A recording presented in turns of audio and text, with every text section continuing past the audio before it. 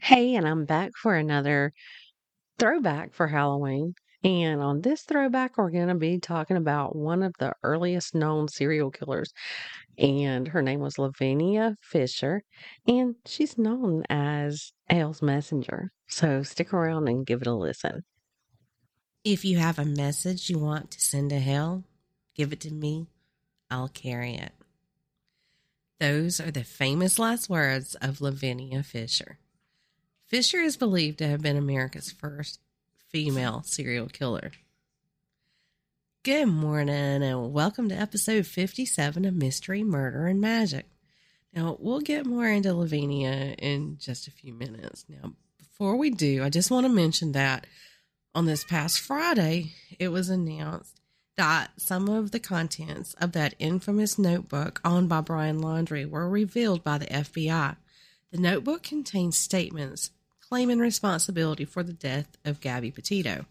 Now, the Petito and Laundrie families reached an agreement this past week, on distributing the couple's property, but at this time, it's unclear which family will receive that notebook. The FBI says that it will be closing its investigation into Laundrie's death very soon. And I wish I had an update for you on the Harmony Montgomery case, but really there's just not much to say.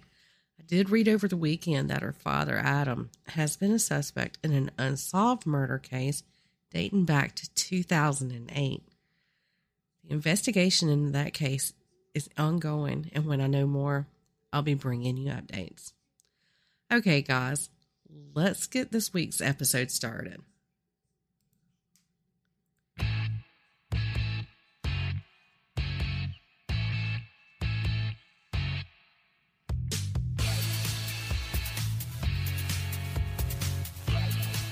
It's Monday, and that means it's time for a new episode of Mystery, Murder, and Magic.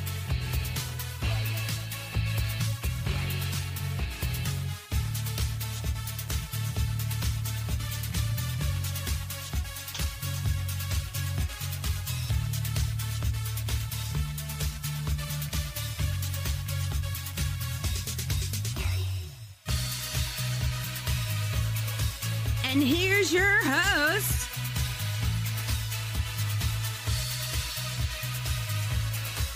Andrea Lee, and sometimes Alex.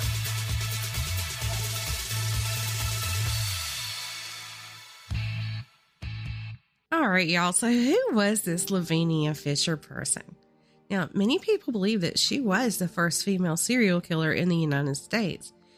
And her story is pretty interesting. Deadly, but interesting. Very little is known about Lavinia's early years, but she was born in 1793. There's a lot of legends that have come out from what actually happened, and many historians agree, or they can't agree on any of them being true. But it is known that Lavinia and her husband John were active members of highwaymen who committed highway robbery and operated out of their inn. Now, Lavinia owned what was called 6 Mile Wayfarer House. It was an inn, and people who were traveling and selling their wares like hides, cotton, tobacco, all that kind of stuff, they would stop at these boarding houses when they traveled through the Charleston area of South Carolina. Now, 6 Mile House sat near what is now Meeting Street and where the old Navy Hospital stands in North Charleston. Now, these boarders that would come in to stay at Lavinia Fisher's place, they would go missing. So what was happening to them?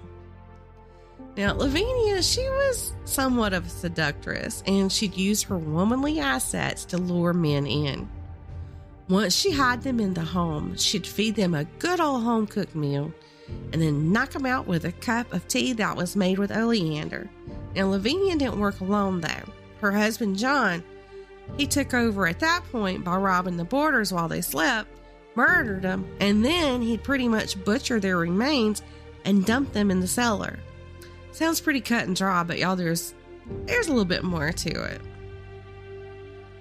When these traveling businessmen would check into 6 Mile House, Lavinia would make these men feel at home.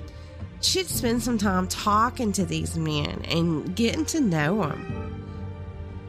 She kind of was feeling them out to see if they were traveling with cash on them, but, that they just felt so comfortable, they would pretty much tell her anything. Well, after the oleander tea would kick in and it made these men sleepy, a trap door under their bed would open and they'd never be heard from again. Her husband, John, would be waiting below, and once they fell through that trap door, he'd murder them and take their belongings. It wasn't long before the local sheriff started having people coming to him saying that people were just seemingly disappearing after checking into the Fishers' establishment. Well, those claims pretty much fell onto deaf ears because the Fishers were quite popular there in Charleston, and at that time there was a lack of evidence. But to me, it just kind of sounds like they didn't really search for evidence, because if people's remains were being thrown into a cellar, some evidence would have been just like under their noses, and all they had to do was look or sniff. The Sea Scout agrees. After not getting any results from reporting it to the local authorities, folks decided to take the law into their own hands and formed a vigilante mob. This mob went into the neighborhood where the Fishers Inn was and took over it by means of force, and they ran the Fishers off temporarily. And they left a young man by the name of David Ross to keep watch of the house. The next day, 2 men attacked Ross and dragged him to face the highwaymen, and among them was Lavinia herself. Well, Ross looked to Lavinia to help him, and I guess he thought that, because she was a woman, she would help him, but he was looking to the wrong person for help. Lavinia choked Ross and then shoved his head through a window. And he was hurt, but he managed to escape, and he ran to tell police what had just happened to him. Soon after this, a traveling man named John Peoples came along and asked Lavinia if she had any vacancies. Well, you would think Lavinia would be chomping at the bit, but, at first she told him he didn't have any rooms at the moment, but he was welcome to sit down and rest and have a cup of tea with her. Well, Peoples didn't like tea, but just so he wasn't rude, he took it from her, but he didn't drink it. When Lavinia wasn't looking, he took the opportunity to dump the tea out. And as they're sitting there talking, Lavinia suddenly tells Peoples that they did have a room that he could stay in. Well, when Peoples went into that room that Lavinia said that he could stay in, he started thinking about how Lavinia had been questioning him, and he started getting the feeling that he was probably going to be robbed. So instead of climbing into the bed to go to sleep, he decided he was going to sleep in a wooden chair by the door. Poor John Peoples was settled down to sleep, and then all of a sudden he was startled awake in the middle of the night by a crashing sound, and that crashing sound was that bed collapsing through the trap door. Well, Peoples decided to save his own skin and jumped through a bedroom window and ran all the way into Charleston to alert the authorities. Finally, there was enough evidence that, something was actually going on at that 6 Mile Wayfarer house. John Peoples and David Ross had provided the authorities with the names of Lavinia and John Fisher, and that was part of the evidence they had been lacking before. Now, they knew who was to blame. The police go to 6 Mile, and when they got there, they were able to locate John and Lavinia. Well, in an effort to save Lavinia from getting into any trouble, John turned in everyone in their gang, but declared that Lavinia was innocent. The cops weren't buying it, though, and Lavinia was held at the jail there in Charleston. At their arraignment, both of the Fishers pled not guilty. But get this, they were never even charged with any murders, only the highway robbery, and back then that was a capital offense. It would be almost a full year between their arrest and execution. While she was in jail, she started putting together a plan so that she wouldn't be executed.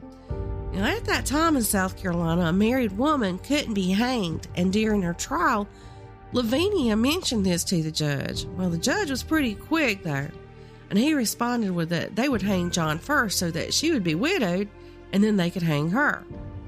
So then she came up with another plan, and that was to be hanged in a wedding dress. She hoped that with her beauty and a priest present, she could once again seduce a man, but this time into marrying her. She was quite dramatic too, and she didn't walk down the aisle. She was carried down the aisle, and I'm talking about the aisle to the gallows.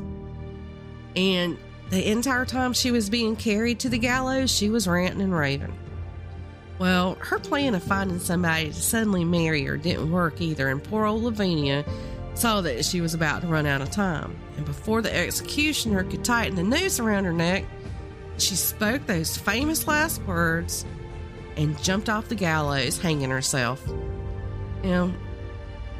Seems like that she would rather just kill herself than let anyone else have the last word or action. Now, I'm not sure if it's true, but they say it took her a full 15 minutes to die. She just kind of dangled there, kicking and screaming.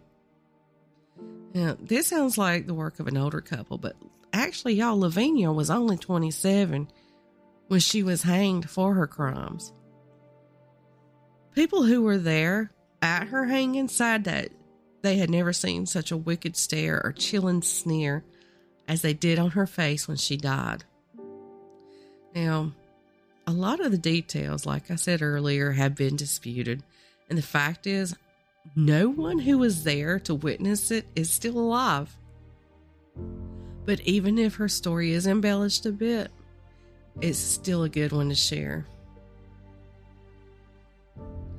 That's all I have for today's Mystery, Murder, and Magic. Y'all have a great week.